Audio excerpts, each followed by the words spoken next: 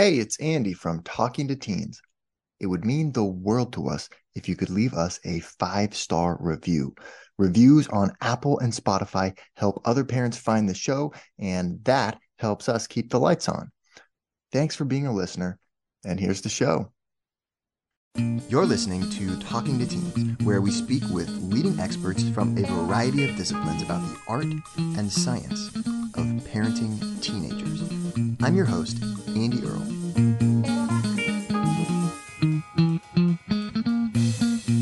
We are here today with Paul Tough, the author of 4 books, including his most recent book, The Years That Matter Most: How College Makes or Breaks Us. He is also the author of the New York Times bestseller, How Children Succeed.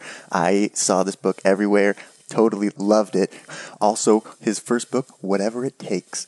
I am immensely excited, totally honored to be speaking with Paul today, predominantly about his latest book, The Years That Matter Most, which is about higher education in our country, about inequality, about class, about race, about some dark secrets behind admissions tests like the SAT and the ACT, and so much more. I cannot recommend this book enough. I am so excited to get Paul talking about the years that matter most. Paul, thank you so much for joining us on the show today.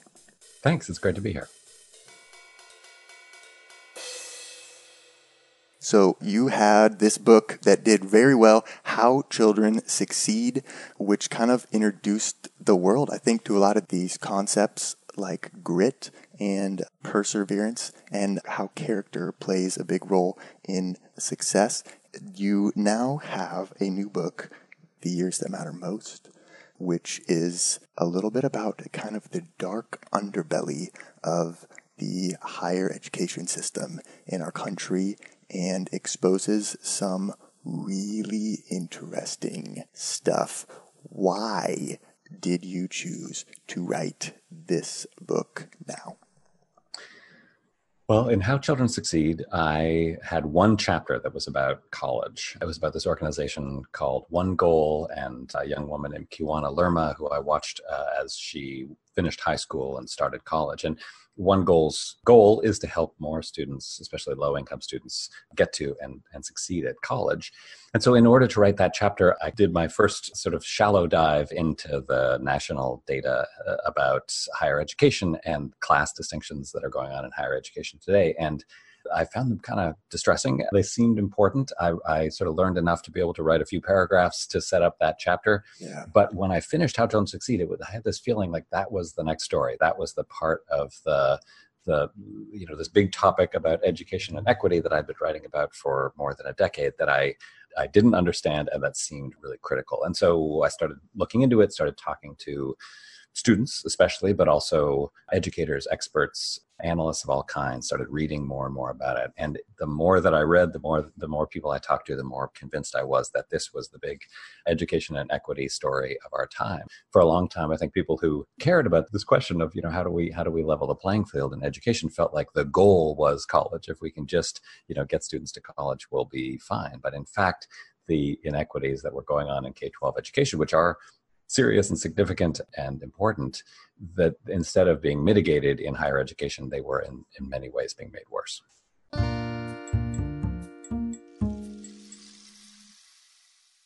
The reporting for this book is extensive. It is rigorous.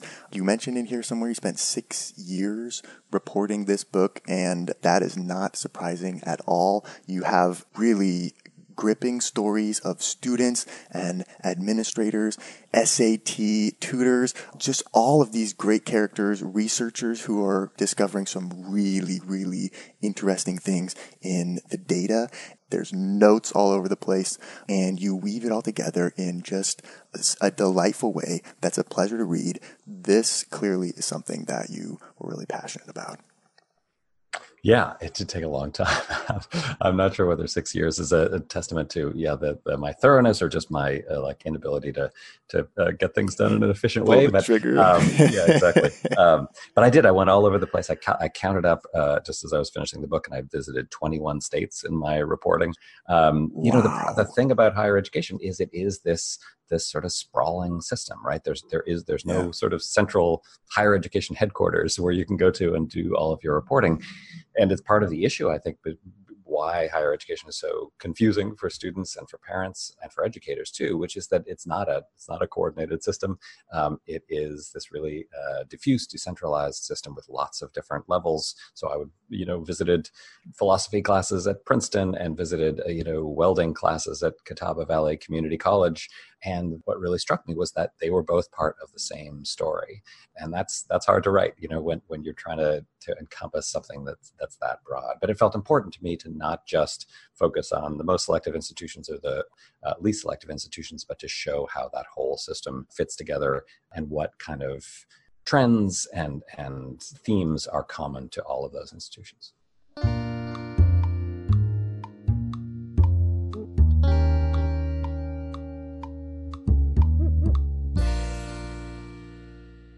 The timeline of it actually is really great because we get to see these characters and kind of follow them. I mean, you like interview people not just once, but you go back and you interview these people multiple times, and we get to see kind of their stories evolve as some of these are high school students and then they get into college, and we kind of get to follow them, and you find these perfect stories that illustrate the points that are coming out of the data and that are, part of this larger conversation. And it really just hits the points home.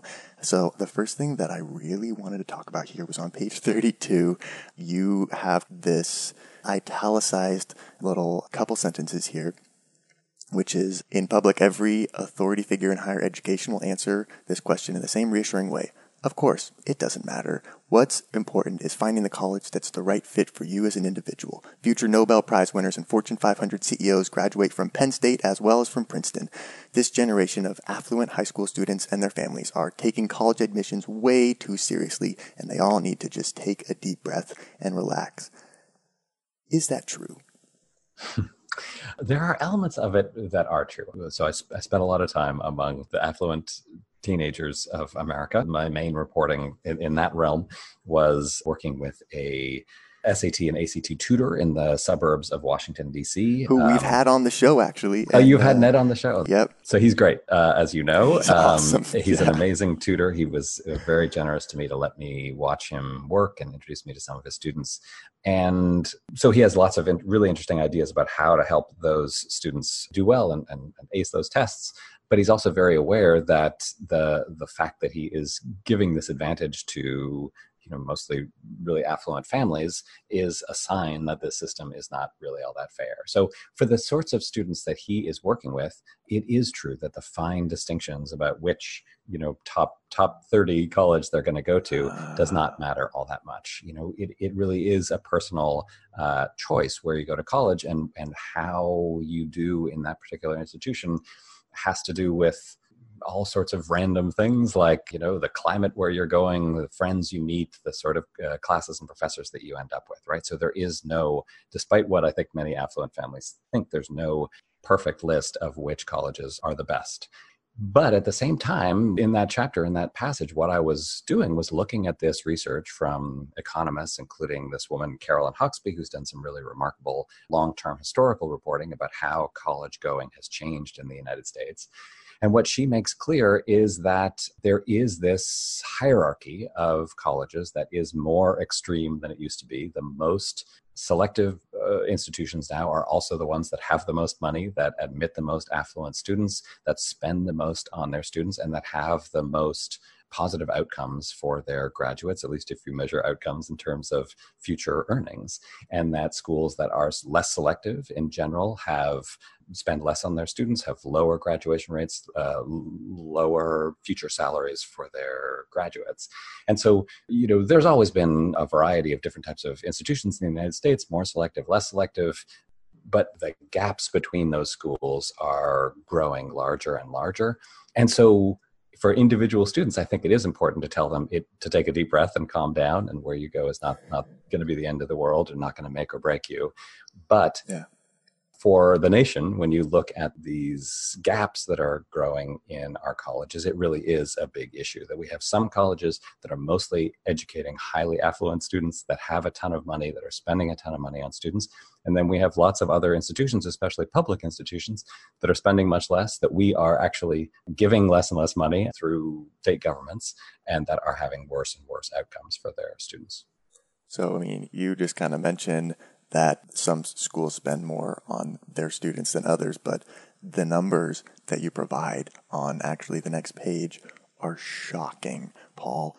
Low selectivity colleges, you write on page 35, spend as little as $4,000 a year per student. Average selectivity colleges spend between $10,000 and $20,000 per student per year. The higher you climb on the rungs of the selectivity ladder, the faster institutional spending rises. Schools with a 1,400 median SAT score, like the University of Maryland, spend about $100,000 educating each student each year. And schools with a 1,500 SAT score spend about $150,000 per student per year, far more than they charge in tuition. What the heck is going on with that? Well, it is. I mean, I found it surprising as well. And one of the reasons I found it surprising is like so much of what we heard over the last few years is that, these private colleges are charging an arm and a leg. Can you believe how much students are spending to get there? But in fact, they're are losing money. Right. Spending much more on each student than they are taking in. It's actually a great deal. Right? It is a great deal. And the students who are getting that quote unquote great deal are mostly rich kids, right? So they are subsidizing these affluent students to go to their colleges.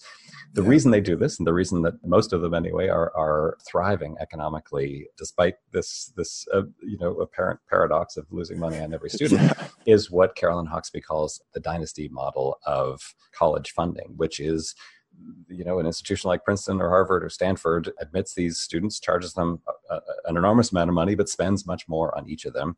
And the investment is that when they grow up and start software companies or, become corporate lawyers, they're going to become really generous donors. And that seems to be working, especially at the most selective institutions. They are bringing in an enormous amount of charitable donations mostly from alumni, but sometimes from non-alumni. The problem is that those donations are another place where the rich are getting richer and the poor are getting poorer. More and more of those charitable contributions are going to a very small number of institutions. Again, the institutions that need that money the least.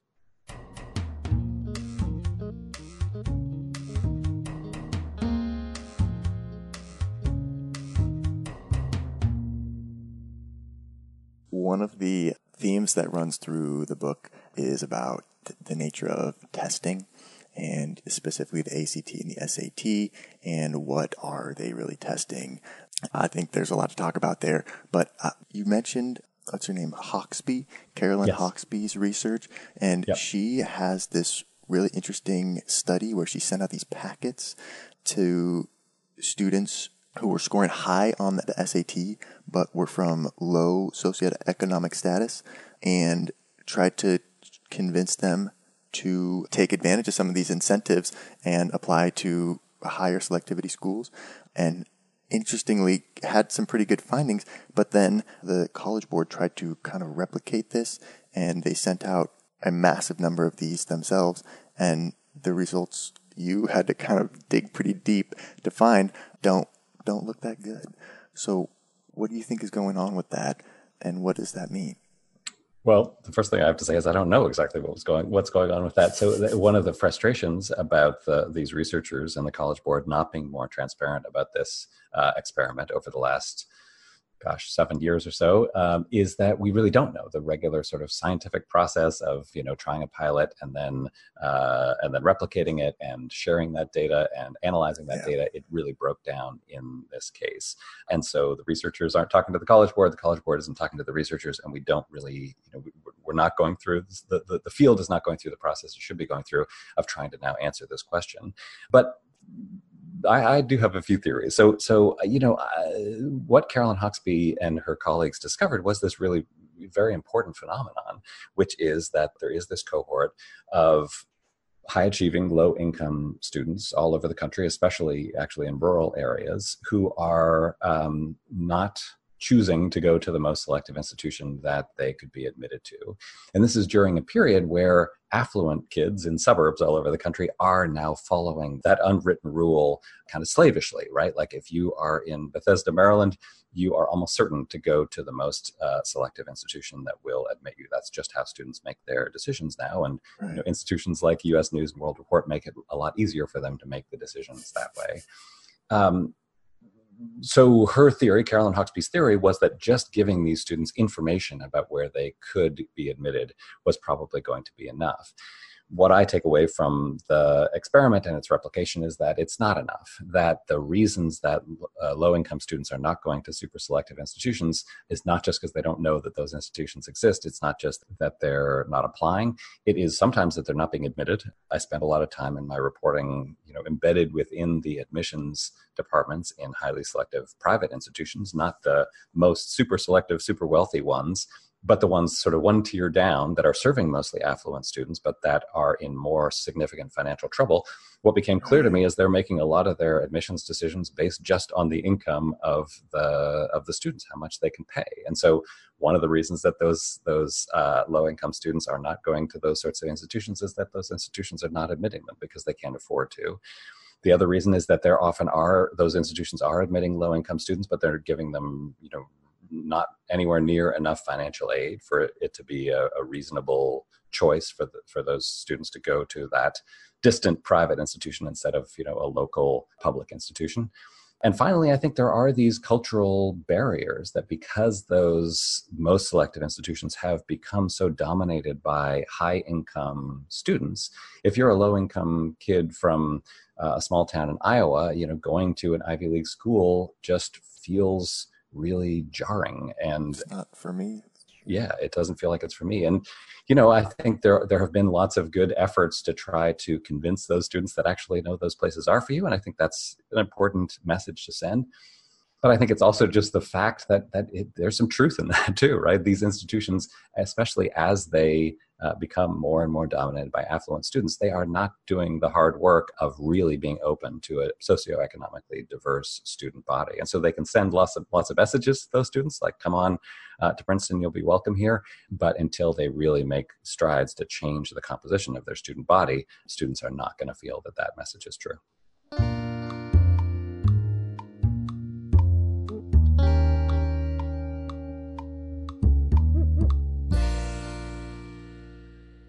There is a great story in here about a student named Ben Dormus who gets mentored by some really helpful people and ends up getting some free tutoring from our buddy Ned.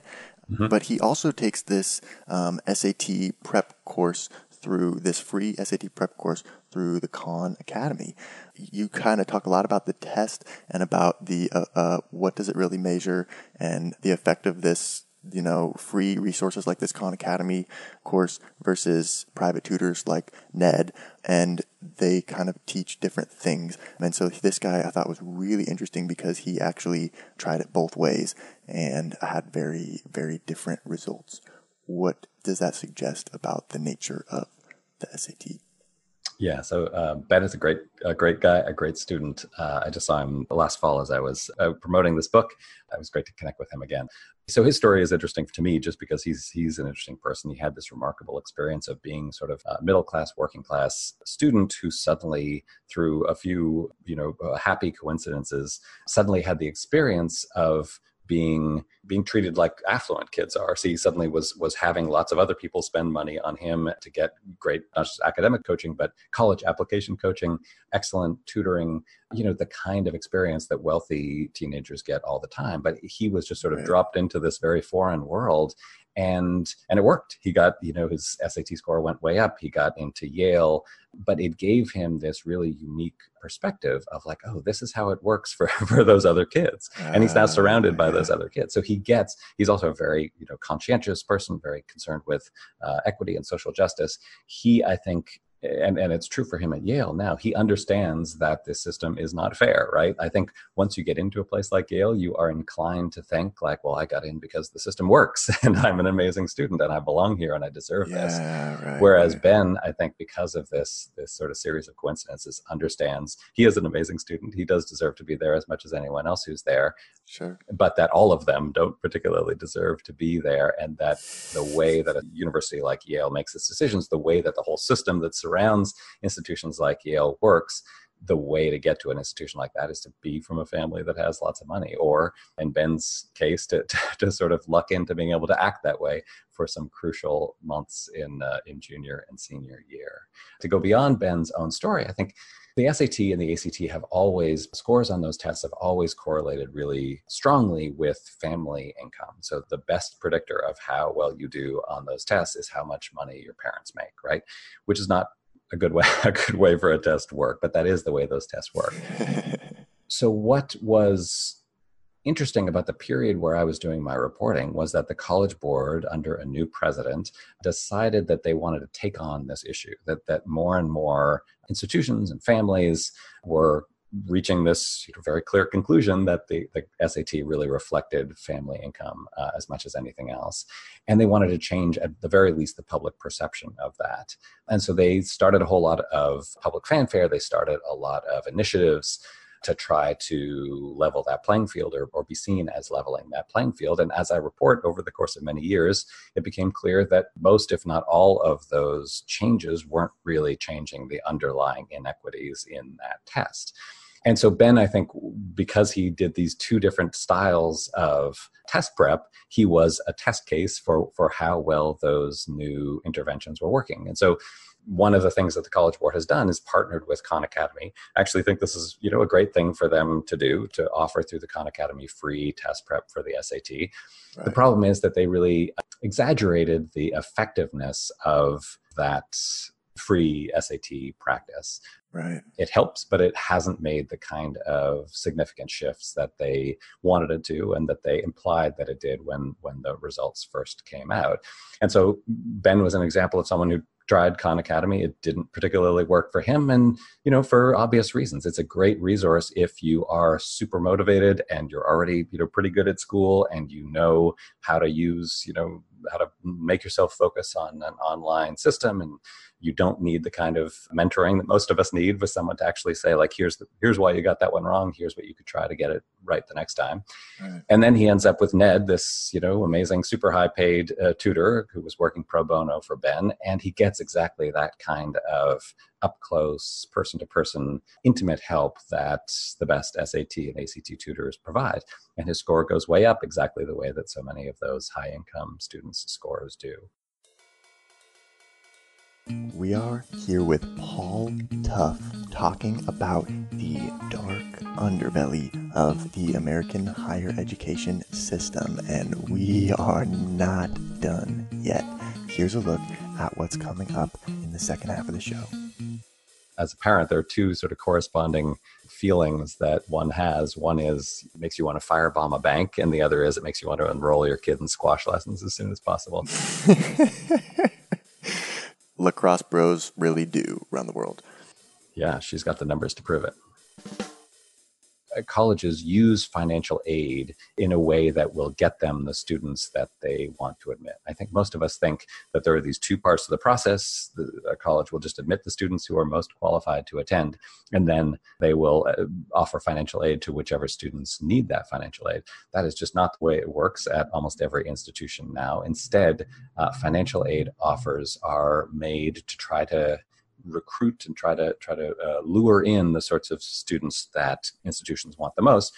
And that is one reason why more and more financial aid goes to affluent students these days. Is college worth it? What do you think, Paul? Want to hear the full interview? Sign up for a subscription today. You get unlimited access to all the interviews I've conducted. It's completely affordable, and your subscription helps support the work we do here at Talking to Teens. Thanks for listening. I'll see you next time.